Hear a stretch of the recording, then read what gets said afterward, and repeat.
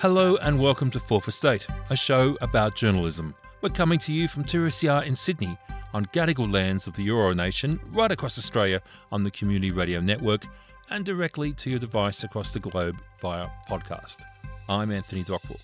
It's not every day a small media company invites one of the most powerful media moguls to sue them. The media are calling this the David and Goliath battle. Crikey News, a relatively small independent Australian news website under the banner of private media, is fighting a legal battle with Lachlan Murdoch, Chief Executive Officer and Executive Chairman of Fox and Co-Chairman of News Corp. And of course, he is the eldest son of Rupert Murdoch. After a legal back and forth between Crikey News and Lachlan Murdoch's law team over an opinion piece about the US Capitol riots, Crikey made the bold decision to publish all their legal correspondence and direct an open letter to Lachlan Murdoch, published in the New York Times. The defamation case originates from an article on the 29th of June by Crikey News journalist Bernard Keane. In the legal action against private media, Lachlan Murdoch's lawyers claim the opinion piece is defamatory because they allege it links the Murdoch family to the US Capitol riots on January 6th. While the article did not refer to Lachlan Murdoch, rather the family name, Lachlan Murdoch filed a defamation lawsuit last week. To discuss all of this, we are joined by Peter Fray, Editor-in-Chief of Crikey and Managing Editor of Private Media. Peter is, of course, a former host of Fourth Estate, and Janine Perrott, journalist, broadcaster and commentator, previously a presenter for Sky News and a columnist for Crikey News. She previously worked at the Sydney Morning Herald, the Australian, Nine Network, and also guest host of ABC's Media Watch. Peter Fray and Janine Perrott, welcome to Fourth Estate. Hi, Anthony. Lovely to be here. Now, Peter, most media organisations are dodging defamation cases, not walking directly into them. You've effectively challenged Lachlan Murdoch in an advertisement in the New York Times to take out this defamation case. Why? Well, we published what we consider a very fair and reasonable piece of analysis that looked at the role of Fox News in the rise of Donald Trump, and in particular the insurrection on January 6th in Washington, D.C. I've said this many times, but it's the sort of piece that has been published in the United States many, many times. And for reasons that, I'm not inside of Lachlan Murdoch's head, but obviously the headline had the word Murdoch in it, and there was a reference to the Murdochs in the piece. Lachlan chose to take that as meaning himself and send us a concerns notice. And I guess our first response was, really? I mean, are you really saying that we shouldn't be able to publish this article in this country? And so I guess we're fighting this. Well, we're not. I don't guess. I know we're fighting this on a matter of free speech. And we believe that Australian audiences should be able to read this sort of robust debate that Crikey published on January the 29th of this year, and which is we republished recently because even though we first took it down, we decided that we were going to go the whole way here. And so I'm looking forward to seeing Mr. Murdoch in court and hearing what he has to say. Now, you touched on freedom of speech and, the defamation laws changed in July last year. Public interest journalism has been pushed forward in the changes. Janine, do you believe these changes may protect Crikey? Look, I'm not a legal expert, and as we know, this is going to be a test case for the new laws. I mean, I am very pleased to see changes in defamation laws. I've been doing this for 40 years, and I think it's the greatest threat to press freedom, the Australian defamation laws. So any changes are great. I'd like to see them tested in this case. Unfortunately, most, as we know, get settled out of court.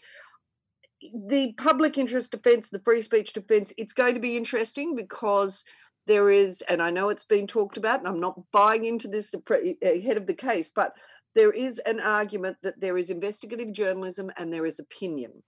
And that is going to be interesting given that there is so much more opinion mixed with fact these days in media. It's going to be a very interesting line they'll have to walk. Yeah, and I do want to touch on this distinction between investigative journalism and opinion later in the piece. Look, in March, Lachlan Murdoch spoke at the IPA, lamenting YouTube's attack on freedom of speech in Australia. And he went on to say, in Australia, we should reject every effort, and there are many, to limit points of view, to obstruct the diversity of opinion, and to enforce a singular worldview. Those efforts are fundamentally anti-Australian. Peter, were you a little bit surprised that he took out this action? Oh, I was amazed, totally amazed. And look, I think Lachlan Murdoch and his father and his grandfather, Keith Murdoch, have all spoken over many, many decades in this country and elsewhere about the importance of a free press. News Corp and Fox News in particular, defends what it says on the basis that people have a right for robust free speech. Yes, I agree. I agree with Lachlan Murdoch.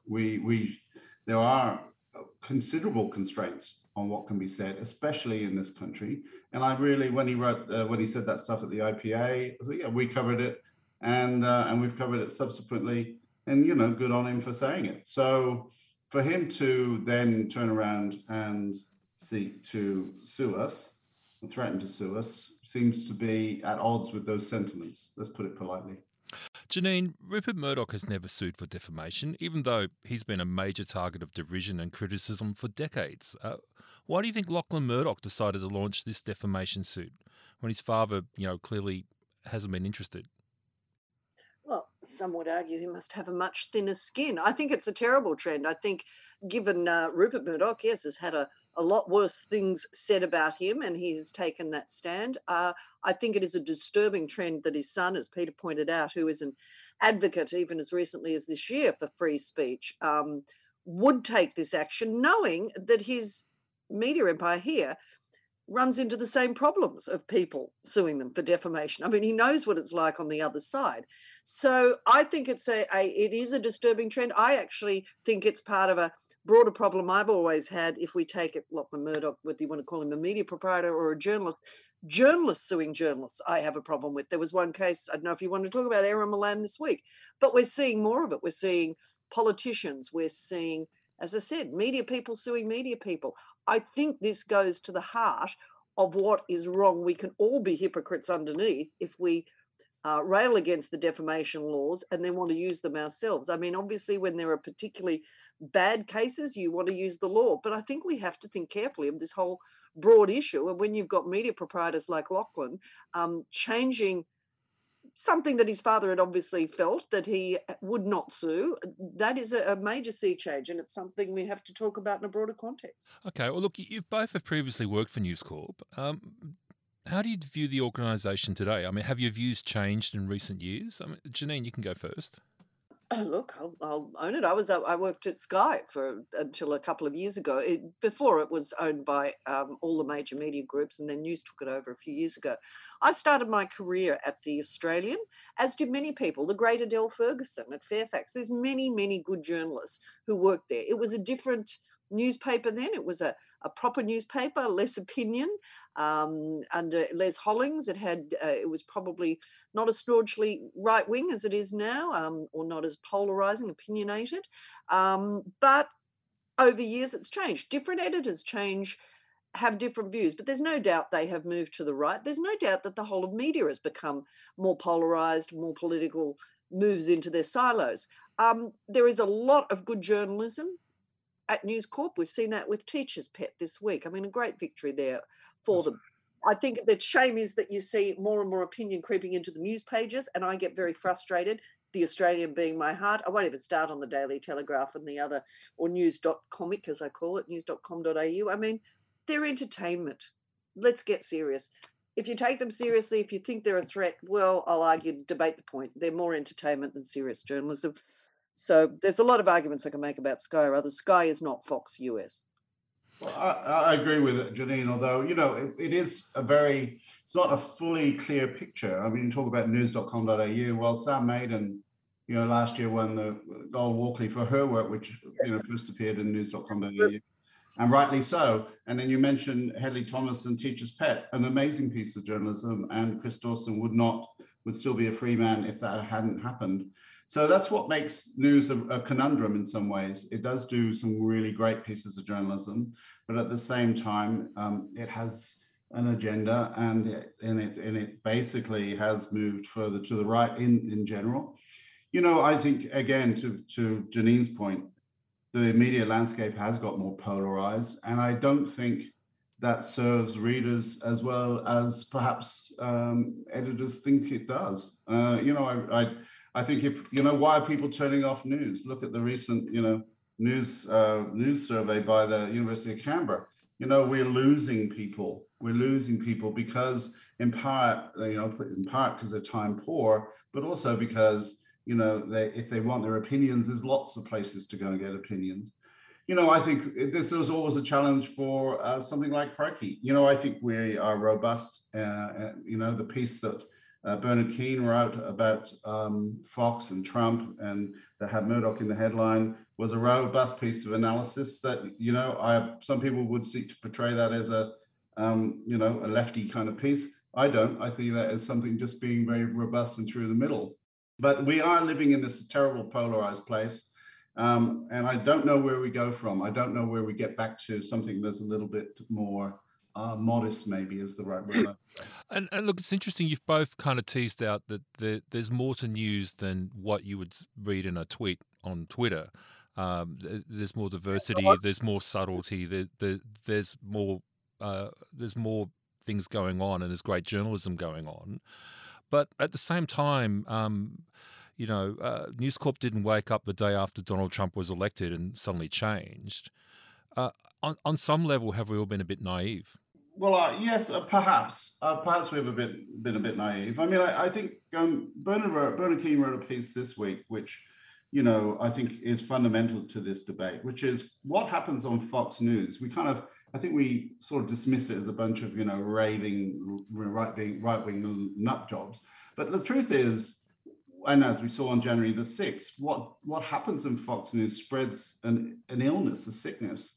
And we have so much skin in the game of a US democracy being, existing. I think we are naive about this point, that, Fox News incited that riot, and there's no, incited this, promulgated and amplified the Trump's big lie that the election was stolen.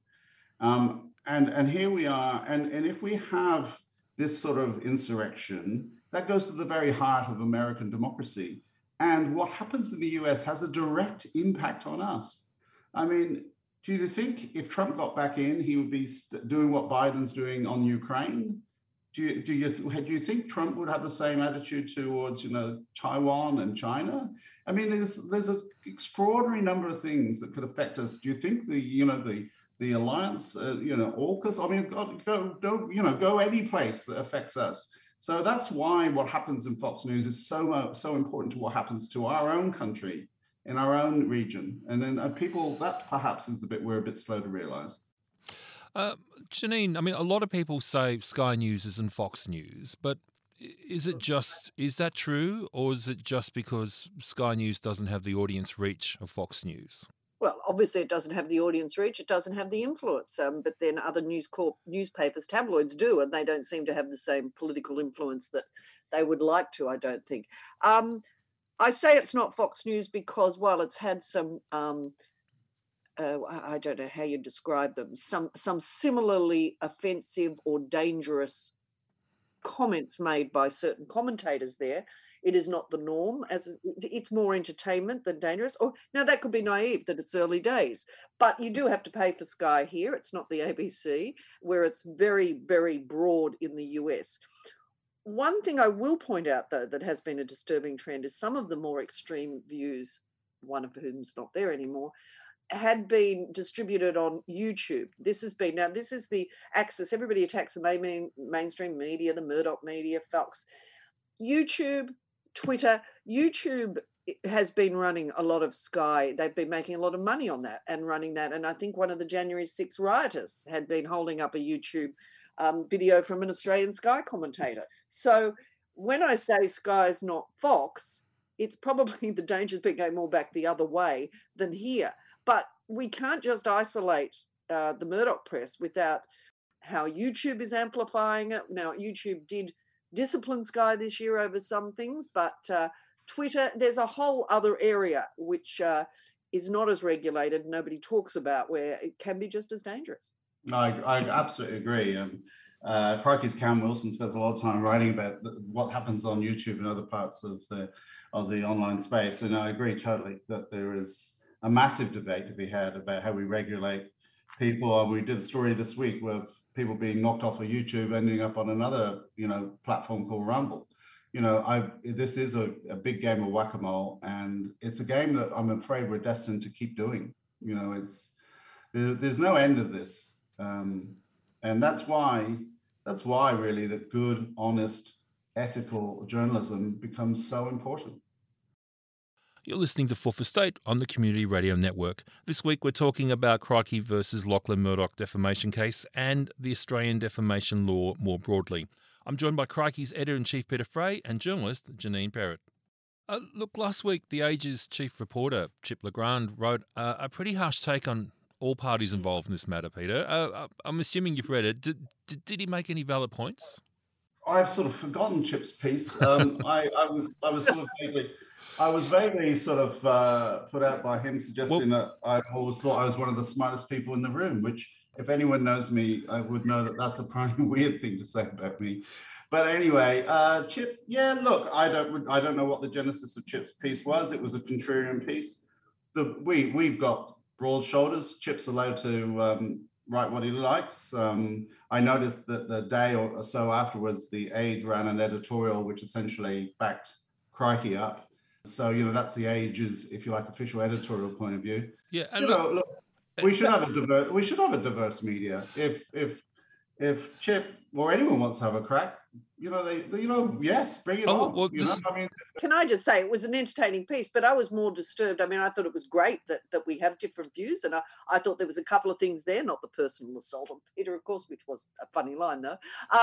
But I thought there were some interesting points raised there. But to me, the bigger concern was the Fairfax papers, not as I still call them, not taking the ad that Crikey wanted when they run Clive Palmer ads. So I found that odd. Yes, sure, have in your opinion page a different view, and I thought it was good to have a different view. But I still have never heard the answer, I don't know if Peter has, on why the New York Times, all these other media organisations accepted the ad about this. Yeah, the New York Times and the Canberra Times, and it's important to mention the Canberra Times, both ran that ad. We're still not clear why Fairfax 9 didn't run the ad. One viewpoint was, you're a subscription-based news business, therefore you're in competition with us, which seems a little bit overreaching, but perhaps it's lovely to think that we're in competition with the Sydney Morning Herald and the Age and the AFR. I think we are, why not? But anyway, and the other was we don't want to piss off the Murdochs. Take your pick. That's an interesting thing, and I was thinking when I read Chip's piece, just in the back of my mind, is the duopoly that we have in this country now just a little bit too cozy? Having said that, I did think he made a couple of points we should talk about, and one of them was that he made the point that bashing the Murdochs is good business for Crikey. Is that true? And how, in your mind, what Crikey does is different to the Australian going after the ABC? Oh, well, that's a great question. I mean, point one, the first part of your question is, Crikey has, throughout its 22-year history, offered robust commentary on all parts of the media. We are pretty robust about the ABC at times. We're robust about Nine Facts. And yes, we're very robust about Murdoch, but then why wouldn't we be? I mean, we need to call this stuff out. I mean, the position of power and influence of Murdoch media in this country is what, as everyone listening would know. I mean, it's obviously a matter of public debate. So we should have robust commentary about that. And we have various viewpoints in Crikey about all sorts of media. So I don't resolve from that for 1 second.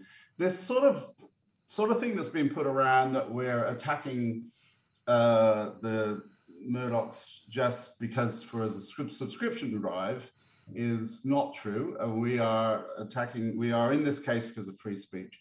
The fact that people have sought to, support us by taking out a subscription, that's great. The fact that we've raised, over $400,000 in our GoFundMe campaign is fantastic, and I thank everyone for that. But at the heart of this is about free speech. So that's where we're coming from. Are we the same as the news going after the ABC? No, I don't think so, because clearly the News Corp, in particular the Australian, and I know there have been plenty of studies about this. I mean, they're kind of obsessed with the ABC. I mean, they're obsessed with the ABC because the Murdochs, going again back to Keith Murdoch, have had a long multi-generational hatred of public broadcasting, because, of course, the ABC is a massive competitor for the eyeballs of News Corp. So it's a commercial decision as well as anything else. So I don't think you can apply the same. We're not seeking to offer robust critique of the Oz or any of the other News Corp properties because we think they shouldn't be in the market. I mean, I have said many, many times that there needs to be greater diversity in our media market, not less. It'd be a very sad day if, we lost, the joys of Sky. Peter, I just don't want to pick up on that, though. While I'm supporting free speech and what you're doing, it's very bold, brave, all those words. I was slightly worried that, and good on you getting more subscriptions. We all want that. I've been a contributor to Crikey, very proud contributor over the years. But I had started to get a bit worried that I was just, every day I got my Crikey Daily, that maybe you were becoming a little obsessed on this Lachlan Murdoch thing. There were an awful lot of stories, and I'm pleased to see you're getting back to your good broader political and business journalism and whatever, because we wouldn't want it to look like you were becoming a little obsessed. No, I mean, look, to be honest, Ginny, it's obviously hard when someone like Lachlan Murdoch is attacking you. He's front and center of my mind every day. That's just understandable. And when we decided to take Lachlan on, obviously we were going to write a lot about it. I don't resolve from that for 1 second. But yes, no, I agree. Thank you for saying that. I think, we try to be, we try to upset all sides, really, because isn't that the job of journalism? We upset, if you read today's Crikey, there's probably a pretty robust piece about the Greens, probably be the lead of today's Crikey, which might upset some people who think we are kind of part of some green left conspiracy, which we're not. Let's return to a point that Janine made earlier, and it's the last point I want to discuss about Legrand's piece. He said Bernard Keane wasn't doing investigative journalism. He was basically, the offending article was opinion. What do the two of you say to that? And, is that distinction pivotal perhaps to the defence that this is in the public interest? If I could go first on that. Yep. Because I'm not going to litigate on this radio show our defence, so please excuse me for that. But I would make the point, and I thought it was a very curious thing for Chip to write. What it suggested to me was that there's a kind of hierarchy of journalisms that deserve legal protection. Now, I am an enormous supporter and have been throughout my career of investigative journalism. It is a remarkably important and difficult thing to do, full stop. But the idea that just because Bernard's piece was some sort of analysis and it didn't deserve the same sort of legal protections as, I think he used the BRS case as an example, it seems to be rather absurd. I didn't quite understand that, to be honest. Janine, can opinion be in the public interest? Of course it can. If we don't have opinion, you get a differing opinion, you get an echo chamber. The danger, it's obvious that for the interests of good democracy, you need a robust and diverse opinion. Again, I don't want to prosecute the Crikey case, but I do think what Chip Legrand, a bit of a chip maybe on the 9 Fairfax shoulders on it, but the point that this ludicrous, and this comes back to the defamation, this Ben Roberts-Smith case, that this will be a record in Australia, $25 million spent on this. Now, it's obviously that's investigative journalism, but it's a much bigger story about who has the pockets to that. Even Crikey taking on Lachlan.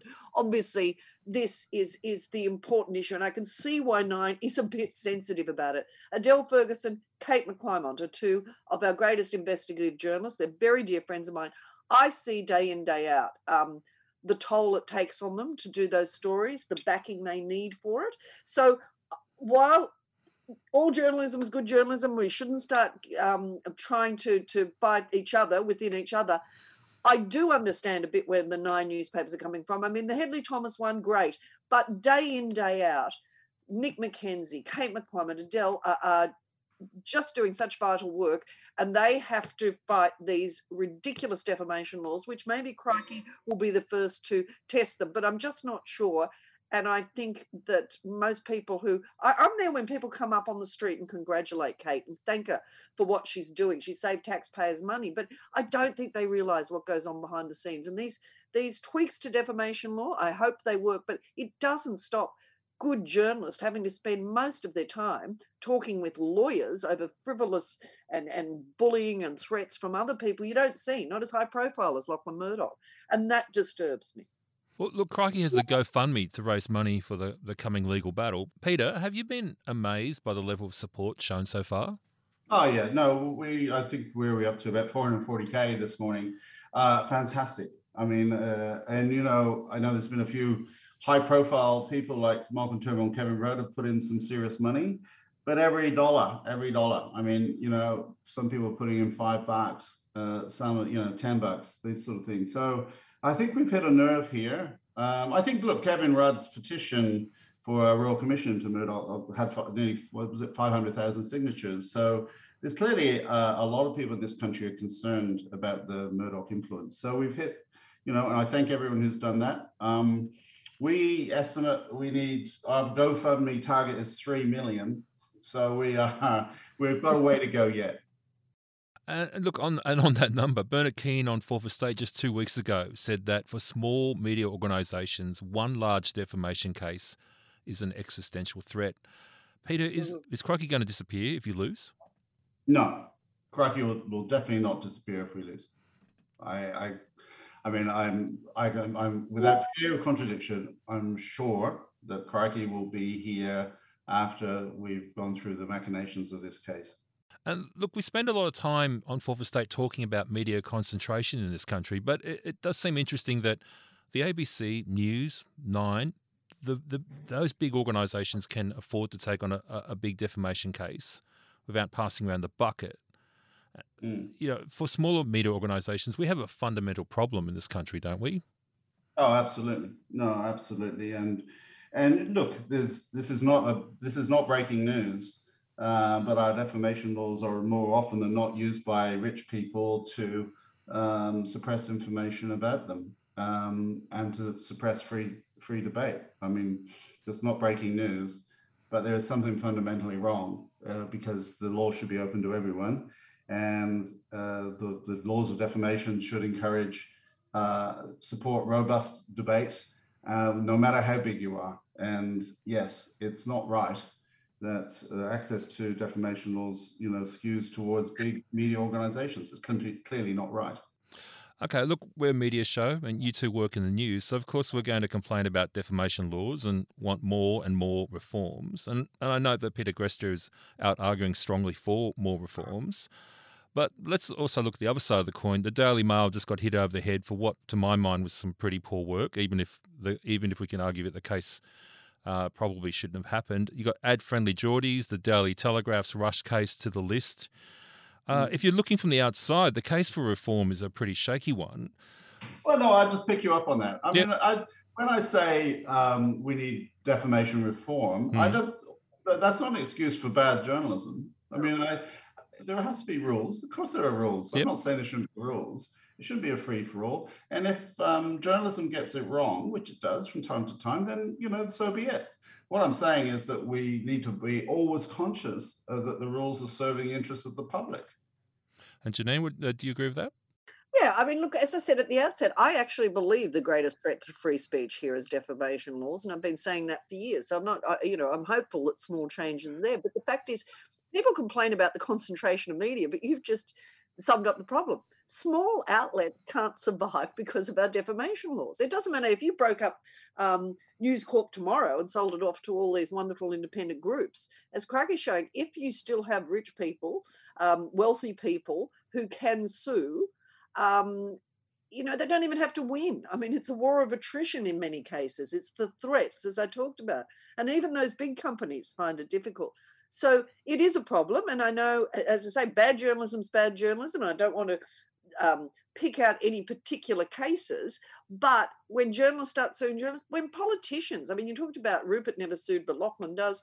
There was a time politicians didn't sue. I mean, we've had Peter Costello years ago. We had the Joe Hockey case. We've had Peter Dutton. We've got John Barilaro, for goodness sake. And, let's not forget that Eddie Obeid originally won a defamation suit against Kate McClymont, which was paid out years later when it changes. There's nothing you can do when journalists are proved right. The Ben Roberts-Smith case, I find extraordinary that the defamation case went ahead when there is a concurrent Brereton report on the same issue. So we might have an issue where he wins the defamation case and then we see other cases come out of it. There is something fundamentally wrong with the system there, and I don't want to have to wait 10 years to find out we're right, but media organisations have been absolutely emasculated in the meantime. Okay, we've talked about what happens if Crikey loses. Peter, what happens if you win? And what does it mean for Crikey and for the Australian media? Well, if we win, we'll all go to lunch. If we win, we will hopefully have made, we will have made, a firm stand in favour of free speech. I still go back to my original point. We should, in this country, be able to debate these sorts of things in a robust way. That's the fundamental point we're trying to argue about here, and that's why we've taken the stand we've taken. So if we win, it'll be a great day. It won't be the end of this debate, I'm sure. I mean, the clouds are not going to part, and it'll be sunny days in journalism and defamation forevermore. But we will have made a blow for free speech, that's for sure. And Janine, how would you view a victory? Will it have any lasting impact? Well, I've been relieved to hear that Crikey will exist either way. But hopefully it will exist in a healthier form if they win, for one thing. So there's journalists, maybe more money for journalists to be employed, and that's a good thing. But for the broader argument, I do sometimes wonder, what will it mean? Will it really change it? I'm more of a cynic, perhaps.